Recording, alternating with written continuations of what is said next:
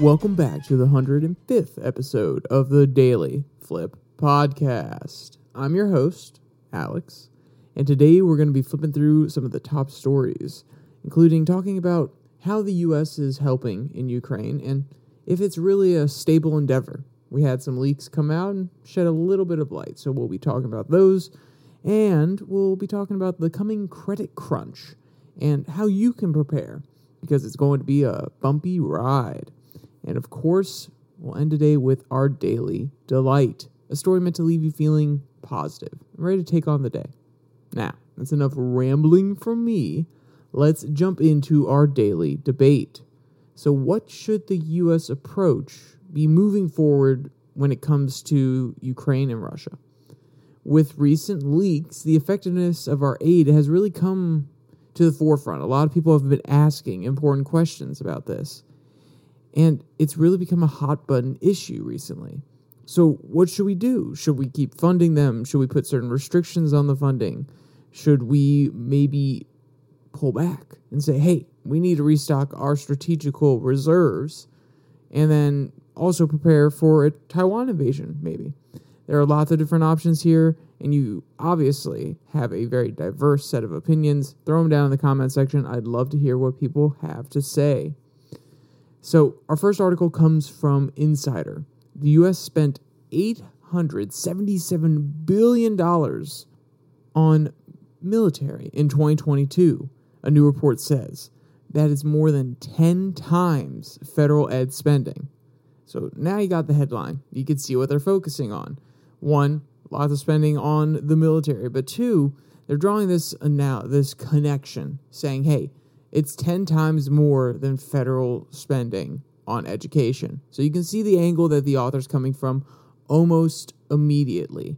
And while this may not be something that people will necessarily care about, well, they're not comparable things. The federal education system doesn't necessarily need to be restocked and re-upped every single year with new military deals. We don't have giant school contractors like we have giant military contractors.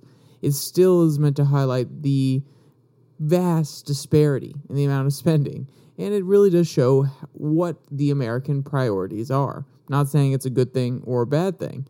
As a world power, you probably should have a strong military, but also you might want to have an educated population. So let's jump into this first quote that really talks about how the military spending, though they're not loving the fact in this article that it's going more towards military rather than education, but this trend of spending a lot on the military is not just a U.S. thing. It is also a worldwide trend. Quote, the world's governments are spending more money than ever on their military, as the new report finds. And that's no one's surprise. The United States leads them all. The United States spends a total of $877 million on its military in 2022, according to a new report from the Stockholm International Peace Research Institute, or SIPRI. And that is just, I'm sorry if I sound a little clunky when I'm reading that. That is a lot of letters back to back. There's a few I's in there, and, I'm not the smartest man in the world, so I'm going to have a hard time when that comes up in some of the other quotes that are mentioned from this article. So let's keep going. The SIPRI, which maintains a database on military spending around the world, that's almost 40% of the global military spending, and possibly as much as 3 times more than the second biggest spender, China. Though it's hard to know for sure how much China is spending. European countries saw the largest increase in spending, driven in large part, by Russia's invasion of Ukraine in February last year. The report found, in real terms, European military spending had returned to levels not since seen in the Cold War, end quote. So, what they're highlighting here, and what they're trying to get at, which they do mention a little bit at the end here, is with this ever so rising amount of money being spent on military, you're starting to see a lot of people who are feeling that the world is becoming less stable. If countries all around the world are starting to spend more on their military from a realist point of view, from a worldview that is, okay, if you have the power to deter other people, you're going to use it. If you don't have the power to deter other people in military terms, then you're going to build it up. So if people feel that they're threatened or that they need to make sure that their position is safe on the world stage, they're going to build up their military power, which indicates that things are becoming a little bit more unstable. They're becoming a little bit less certain. With the invasion of Russia into Ukraine, it kind of upset the world order a little bit. We've seen a lot of intra-country conflicts rather than inter-country conflicts. So over the last 20, 30 years, we've seen a lot of infighting, civil wars, instability within countries. And we haven't necessarily seen major wars break out between countries. And now with Russia invading Ukraine, this is a huge breaking of the status quo. And people are starting to realize, okay, maybe we haven't really gotten past this interstate war thing. Maybe we really haven't come into an era of peace. Maybe it's just the cyclical nature. We had a little bit of downtime. We got a little bit too fat and happy. And now we're going to have to spend more money on our militaries to dissuade people like Russia and other actors that they may see as not the friendliest, to put it lightly, from invading or disturbing their country, the natural resources. So this is a scary trend in the eyes of the SIPRI. And not to mention, it's kind of actually bolstered, or what they're implying here is it's bolstered by a lot of spending from the U.S. Because in the realist worldview, if you build up your arms, so let's say you're the United States, we build up our military, we have 20 active battleships in the Southeastern Asia area.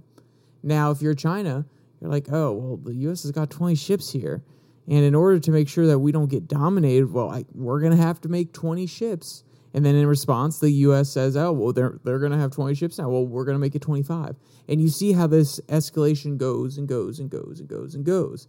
And this is the fear of people who don't like the realist worldview, who believe that power, and military power especially, is the way of deterring people from coming at you and giving you a little bit of a negative interaction.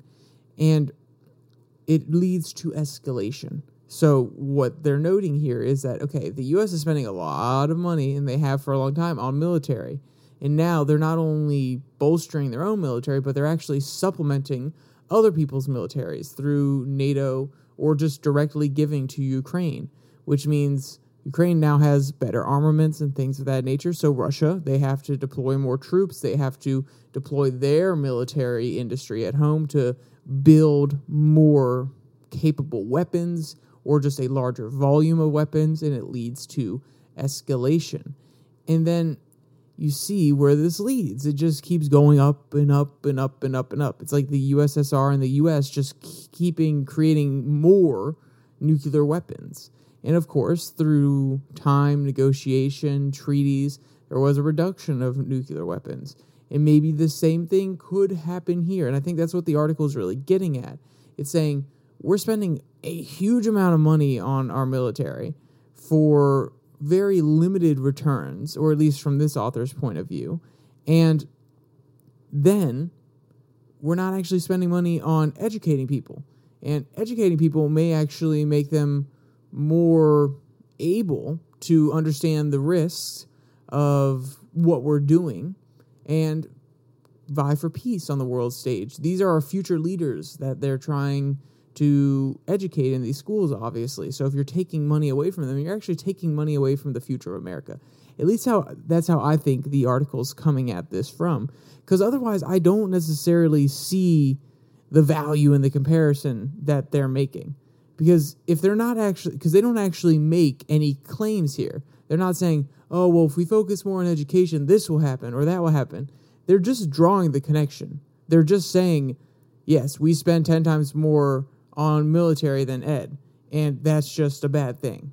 Which sure, if you have that opinion, it's a bad thing. But why is it a bad thing? Don't just tell me it's a bad thing. Explain it. Because there may be a rational justification for why you need to spend money on a military effort. If you're at war and your country is under threat, I would expect you to pay more money to the military to protect your country, because without that, you can't facilitate the education, so the education spending wouldn't matter anyway. You understand where I'm coming from? So they're just giving it as a fact rather than telling you why it's bad. And I'm trying to read in between the lines and understand where they're coming from and understand their argument and give them the benefit of the doubt. So that was me going on a little bit longer of a rant than I would like to, but this is the exact quote talking about the global insecurity that is coming about from this situation. Quote, "The continuous rise in global military expenditure in recent years is a sign that we are living in an increasingly insecure world," Nantine, a senior researcher at SIPRI, wrote in the report. Quote, "States are bolstering military strength in response to a deteriorating security environment, which they do not foresee improving in the near future." End quote. Yeah, and this is exactly what I was getting at. If you don't see a positive future, if you don't see peace lasting for a long time, you'll prepare for war just because you want to preserve your nation. You want to make sure that your citizens are safe and unharmed. So this is the reality we're starting to live with, and it's very interesting when you look back. Obviously, at this point, 100 years ago, there was already a First World War that had broken out. But we're getting pretty close to the time when the Second World War broke out. In every 100 years, you kind of see a cycle throughout human history. It has changed a little bit. We've seen the rise and fall of many hegemons over the last 300 years. But at the beginning of a century, there seems to be a shakeup normally. There's a challenge from a power who wants to be dominant on the global stage and wants to reassert themselves or wants to assert themselves in the first place. So I think it's interesting that we have this cyclical history that could be examined, and maybe you could draw some connections. Or maybe, at the end of the day, we're just humans. We like conflict, we like power, and we're fallen creatures, and we need to strive always to be better than that. And maybe if we educate our kids, look at this connection here, guys. Maybe if we educate our kids in philosophy, history, and different values and virtues and allow the freedom of debate, they can go out and lead the world into a utopian master place. Maybe. No, probably not. But there is a value to education, and maybe we should consider spending a little bit more here in the United States. Now, should we probably retailer how we actually get the money to certain areas? Most definitely. Could we be more effective in our education spending? Most definitely. But there should at least be a conversation there, because we want an informed populace. We want people who are going to vote in the best interest of themselves and also America and be productive members of society. You've heard all of these political talking points before. I'm not saying anything new at this point, so let's jump to our second article. This one comes from the National Review. Straight talk about how the U.S. is helping Ukraine. So this article, starts with a very interesting analogy. So in my notes, because I take notes and I kind of label the quotes so I know where I'm going and if I want to use them in any case whatsoever. And the label I gave this one is appetizer, because the quote starts with, quote, "On the menu today, it's time for some serious talk about U.S. military aid to Ukraine, because there are certain kinds of American manufacturing weapons and munitions that the U.S. can provide to Ukraine indefinitely, but at least 4 kinds the U.S. is running dangerously low on. And there are fair and serious questions about whether the U.S. is sufficiently armed to help Taiwan if China invades the island nation. It's an independent nation. Don't let anybody fool you thinking otherwise." And that's in brackets there. It's in parentheses. And he's saying, no, don't listen to the Chinese propaganda. It's its own independent nation. China says otherwise. It doesn't matter. quote, but this discussion is muddled by misleading claims, ones that come from people like Ohio Republican Senator J.D. Vance yesterday, that, quote, maybe apparently America already has troops on the ground in Ukraine, and that Ukraine has maybe the most corrupt leadership anywhere in the world, end quote. And before we go on, because I didn't actually pull the direct quote that talks about the corruption levels in countries. Actually, Russia rates a little bit higher. Some African countries, South American countries range a little bit higher. And then at the top of the list, you have places like Denmark, New Zealand, and then I believe America was probably somewhere around like 75%, whereas New Zealand and Denmark were around 88% not corrupt. So, we don't necessarily have the best leg to stand on. Now, is Ukraine the best? No. Are they the most corrupt? Ever so slightly? No. So that notion does kind of fall apart when this author brings that statistic up. And if you want to see that specifically, since I didn't grab that quote, you can go down to the description. There's a link that takes you to all these different articles. So you can go read them for yourself and see some of these statistics. But let's engage in J.D. Vance's argument for a second. Let's say, okay, one, we may already have American troops on the ground in Ukraine. And two, maybe they are some of the most corrupt leaders in the world. So, one, we may already have troops on the ground in Ukraine. Now, if that's the case, I'm not saying no, we don't. I'm saying if that's the case, get them the heck out of there. We do not want boots on the ground. We do not want them to possibly get injured by anything Russia can throw at them. So then that causes an international incident. And to be honest, the author very clearly breaks down why we have boots on the ground there.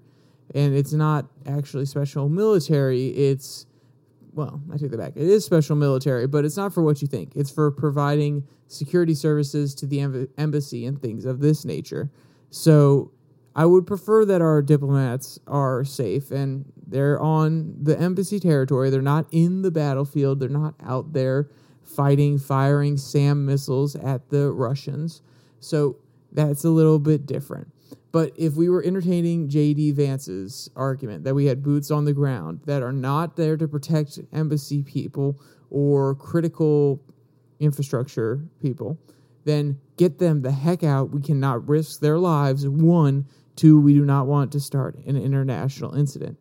Now, the next claim that they're the most corrupt leadership anywhere in the world. And he's referring to this because we're sending them a whole bunch of munitions, and they could, in theory, be taken and then sold on the black market to make money for certain big donors or big personalities in the Ukrainian government or maybe private enterprise people. And then, we need to take that and break that apart. So what mechanisms do we have in place? We actually have officers who are there and meant to enforce and audit where these pieces of equipment go so that they don't end up on the black market. And these are like logistics officers to make sure that the shipment, when it comes off the plane, goes to where it needs to go. From there, we can't necessarily tell 100%, but for the most part, we've at least put enough strings on our aid that we can say with most confidence that it is going to where it should be going. So let's come back, and then we're going to talk about the other issue that the author brings up initially. That's not necessarily coming directly from J.D. Vance, but came out through the leaks that we may not actually have enough munitions and other things stockpiled in order to, one, keep helping Ukraine, but two, help Taiwan if anything was to happen.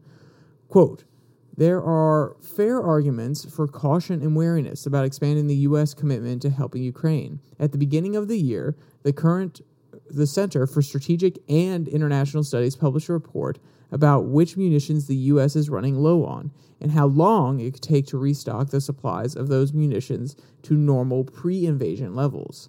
according to the CSIS estimates, and it's cautious that these figures are only estimates based upon the best information currently available. At the surge or prioritized production rate, it would take 2.5 years to restock the High Mobility Artillery Rocket System, or HIMARS, Mobile Artillery System and Vehicles, 4 years to restock at least one category of 155 millimeter shells, 5.5 years to restock the Javelin anti-tank missile stockpile, and 6.5 years to restock the Stinger air defense missile stockpiles. So those are the 4 that we're going to have a really hard time fully restocking, that we don't necessarily have enough of at this moment, or at least that's what the CSIS is estimating. So besides that, if you see comments coming out about, oh, we're not going to have enough shells, or we're not going to have enough of this weapon system, the CSIS is not saying that, wow, okay, these other things, the Javelin missile system, rather than just the missiles themselves, oh, we don't have enough of those. No, they're not saying that. They're saying, okay, the anti-tank missile stockpile, the very specially capable missiles that are shot from the Javelin, are extremely low, not the systems themselves, and these sort of things. So don't let this confuse you if you see things come out in the future that talk about, hey, whoa, we're running extremely low on almost all of our key infrastructure. No, it's very specific things that we're running low on. And this, of course, does beg the question, is that a problem? Because at the end of the day, could we just ramp up production? Could we just build more facilities if the demand is there? And we know that Taiwan's going to want them, Ukraine's going to want them. We know that there's demand for it. Why wouldn't we just up production? And if we're not in a major war ourselves, but rather just giving these things to our allies, then why wouldn't we take advantage of that? Because at the end of the day, they're going to have to pay us back for it, or in theory, they're going to have to pay us back for it. And that's the capitalist talking inside me. But then there's also the other side battling, saying, now, should we really be upping production and making it easier to buy these from us, and really encouraging these countries to use these sort of weapons against people that are coming after them? Or should we maybe limit the amount we give them, or tell them the real situation, which is we're running low on stockpiles? Maybe you should come to the negotiating table with Russia. And then again, I'm a little bit biased. I would be okay with Ukraine going to the bargaining table with Russia. But if China was to invade Taiwan, I would not let any negotiation, I would not want any negotiation to go on between Taiwan and China. I'm very biased on this, because the strategical position that China gains by having control of Taiwan is almost complete and utter dominance of the South China Sea, which is an area where a lot of trade goes through, and it is very pivotal to their plan to project power through the rest of Asia, and then, if you have their state propaganda right, the rest of the world. So I understand that there are very nuanced conversations, and some people may say, hey, no, let Ukraine and Russia, they need to go at it. There shouldn't be any negotiation, and they might have an inverse view when it comes to Taiwan. All this author is trying to highlight is, okay, one, we're not running low on everything. It's very particular things, and we should be more cautious when talking about it. And then we should also be more cautious when talking with our allies about what we're missing. And the fact that just because we have military personnel who are there to protect diplomats doesn't mean they're out there in the field, which, it could be a ploy. To be honest, I don't know this author's background, and maybe they're of a very military-based persuasion, and they're just coming up with a justification to have boots on the ground there. That is also a possibility. But from their point of view, it is purely to protect the diplomats. And also their point of view on Ukraine being one of the most corrupt countries. It's not the most corrupt country. Don't get me wrong, it's close. But the U.S. is fully aware of that when they're giving their aid, and they're putting strings on it so that it doesn't get misplaced or misused. So this author is really trying to push back and say, there is obviously good arguments for not supporting Ukraine, but we can't just all out attack it from, oh, we can't do this, or we shouldn't do this, or we have to do this, we can do this. It needs to be a more deep understanding of what's going on, the realities on the ground, and making sure that we take a balanced approach. Now, sometimes a balanced approach isn't the way to do it. Sometimes there is no middle ground. Sometimes there is, this is the right way to do it, this is the wrong way to do it. This is not one of those situations. This is a very complex geopolitical issue that includes Russia, China, NATO, the US, Ukraine. So it's very complex. And the author just wants people to acknowledge that and understand the complexity, or at least he wants to give a little bit of a glimpse behind the curtain. So you can see all the inner workings and say, okay, wow, I didn't actually realize how complicated this one was. All right, let's jump to our last article about the credit crunch. It'll be a very quick one, and you probably heard a lot of these recommendations before, but I want to explain why this credit crunch is coming and what you can do to maybe save a little bit of money going into it. Let's be clear, it is not financial advice from USA Today. They're just suggestions, and you take on all the risk yourself if you choose to do them. Quote, USA Today, a credit crunch is coming as banks slow lending and brace for impact. Here's how you can prepare. So, here's the landscape of the situation. Quote, the credit crunch is coming if it hasn't already. Some consumers may already be feeling the squeeze of their higher interest rates or difficulty getting a loan, and others may soon. The Federal Reserve warned of this last month over the collapse of Silicon Valley Bank. Fed Chair Jerome Powell said an upheaval resulting from the bank sector would likely result in tighter credit conditions for households and businesses, which would in turn affect economic outcomes. Despite that, they are still have time to take steps to manage their debt and finances to mitigate the fallout, experts say. The average interest rate on credit cards has climbed to 20.92%, the highest since the Federal Reserve started tracking this information in 1994. New credit cards offer even higher rates, averaging 22.15% in the first 3 months of the year, up from 18.32% at the end of 2022, according to a survey by personal finance site Wallet Hub. So what you're seeing is obviously an increase in interest rates. We knew this was coming. The Fed has been raising the rate on their end. So, of course, you're going to see it ripple throughout the entire economy. And this means if you have debt on a credit card, you are paying more money every single month in order to have the credit card keep that debt, essentially. And if you're just starting to build credit now, this is a warning sign. If you are a young college student who's just now getting a credit card and you're leaving a little bit on there rather than paying it all off, you're paying nearly 1/5 in interest, or at least it's being added to your debt. And you can see how this is extremely, extremely dangerous. Because at the end of the day, some people, they just want to put money on their debit card or their credit card and not necessarily pay it off in the month. They'll pay the minimum balance, which is all good. Hey, you're paying the minimum balance. I have respect for you. You're not just using the credit card and leaving it there, but you're incurring interest at a faster rate because interest rates are going up. Quote, in the final 3 months of 2022, credit card balances increased by $61 billion to reach $986 billion. So let's just stop there. That's close to $1 trillion in credit card debt, and that's up $61 billion. This is saying a lot of people, they're feeling the financial crunch. They're feeling the higher prices, and they're having to use credit cards because they don't necessarily have the money at the time to pay things off.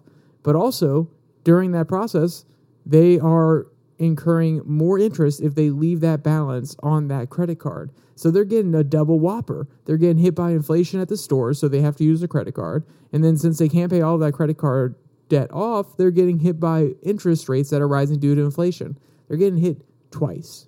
So you're hearing this, you're thinking, oh my gosh, I'm getting hit twice. What's going on? How can I fix this? How can I resolve this? There are actually 5 tips that they give, but there are 2 that I really, really want to highlight because one of them I didn't actually know you could do.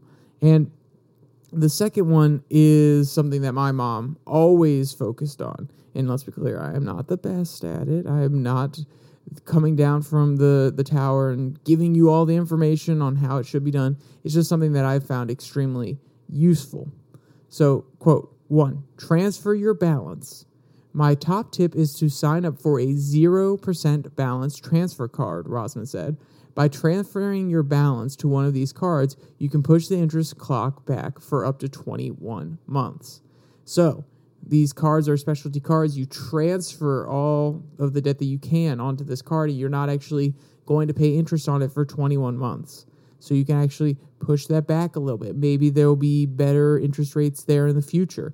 Maybe if it's just on a 0% card, you can actually pay it off more quickly because you're not incurring more interest. There are lots of options here, and I didn't even know that this was a thing, to be honest, when I first read this article. So that's something you can do a little bit of research on and find one that works for you. And the second one that I really like is improve your credit score. I know, if you are someone who's starting to worry about finances, you probably heard this before. Quote, if you think you may need to take a loan at some point, make sure that you pay your bills on time each month. Take a break from taking on more credit to lower your debt amounts and increase any errors that may be on your credit report. Quote, building up a good credit score can help you keep your interest rates lower, said Dan Cassie, federal planner at Bridge River Advisors, end quote. And of course, if you know anything about the new Biden plan, which is to actually have people with better credit scores pay a little bit more when they're getting certain loans in order to subsidize people that have a little bit less of a credit score, or they have a worse credit score, then you may be a little bit hesitant on this one. To be honest, I don't know all the details of the Biden plan, so I feel like when I hear that, it's just the right being very over the top. But, we'll see if that pans out. But either way, having a lower credit score, in order to get it lower, you actually have to focus on the fundamentals. And that's why I think it's more important than just, you may be able to get a loan in the future. It forces you to, 1, stop putting so much money on your cards. 2, ensuring that you can pay it off every month. 3, making sure you're paying it on time. 4, making sure that you're not opening too many credit cards and having too many inquiries into your credit. So by looking at your credit score, it actually makes you focus in on all the elements that play in to what your credit score is going to be. And therefore, you actually have to pay attention. And that's extremely important. I check my credit score a lot. I probably shouldn't check my credit score a lot. But I check my credit score probably at least twice a month, if not a little bit more than that. Just because I can see, okay, I'm spending a little bit too much here. I need to cut back here. I need to make sure that this one's completely paid off. Oh, I put a little bit too much on this one this month. I can pay that off fine, but I'm going to have to put it on a different one next month in order to balance out the difference a little bit. It really makes you focus in and care about your credit. And also it can become a little bit of a game with yourself. You can say, I want it to go up 2 points this month. I want to try to get up 3 points this month. I want to get up 4 points this month. I went down by 2. Well, let's get it back to where it was. You can kind of gamify it, and you can make the pursuit of better credit something that you are actively intrigued by and you actually want to participate in because you've turned it into a game with yourself. Yeah, that's my opinion on those ones. That's why I really like the improve your credit score tip from this article. All right, that was a little bit of doom and gloom, but it ended with some positivity, or at least some things that you can do to improve your situation. Now let's jump to something that will hopefully improve your situation in the immediate, which is the Daily Delight. This one comes from the animal rescue site. So, everyone now and again, they really need a hug. And when you see this donkey's reaction, you'll understand exactly why. Quote, a perfect example of happiness brought by a hug is a donkey from a Reddit post. At ZX2_ shared the video with the caption, here's a happy donkey. And it was so evident in his face that the donkey was happy and content in the embrace of his human friend, end quote. But a hug wasn't the only thing he got. Quote, aside from the embrace, he really loved the behind-the-ear scratches and the small kisses he got. Throughout the clip, the donkey's eyes were closed out of contentment, end quote. And if you want to see any of the cute videos or photos of this donkey, or you want to read any of today's articles, there'll be a link in the description below that like and subscribe button, where you can find today's articles, as well as down there you can find the link to the podcast on Spotify, Pocket Cast, Google Podcast, Podvine, and also the Twitter handle at Your Daily Flip, where I post a link to the podcast on Monday, Wednesday, and Friday, so you can go directly to the video on YouTube. All right, with all that said, there's only one more thing to say. Stay safe, don't die.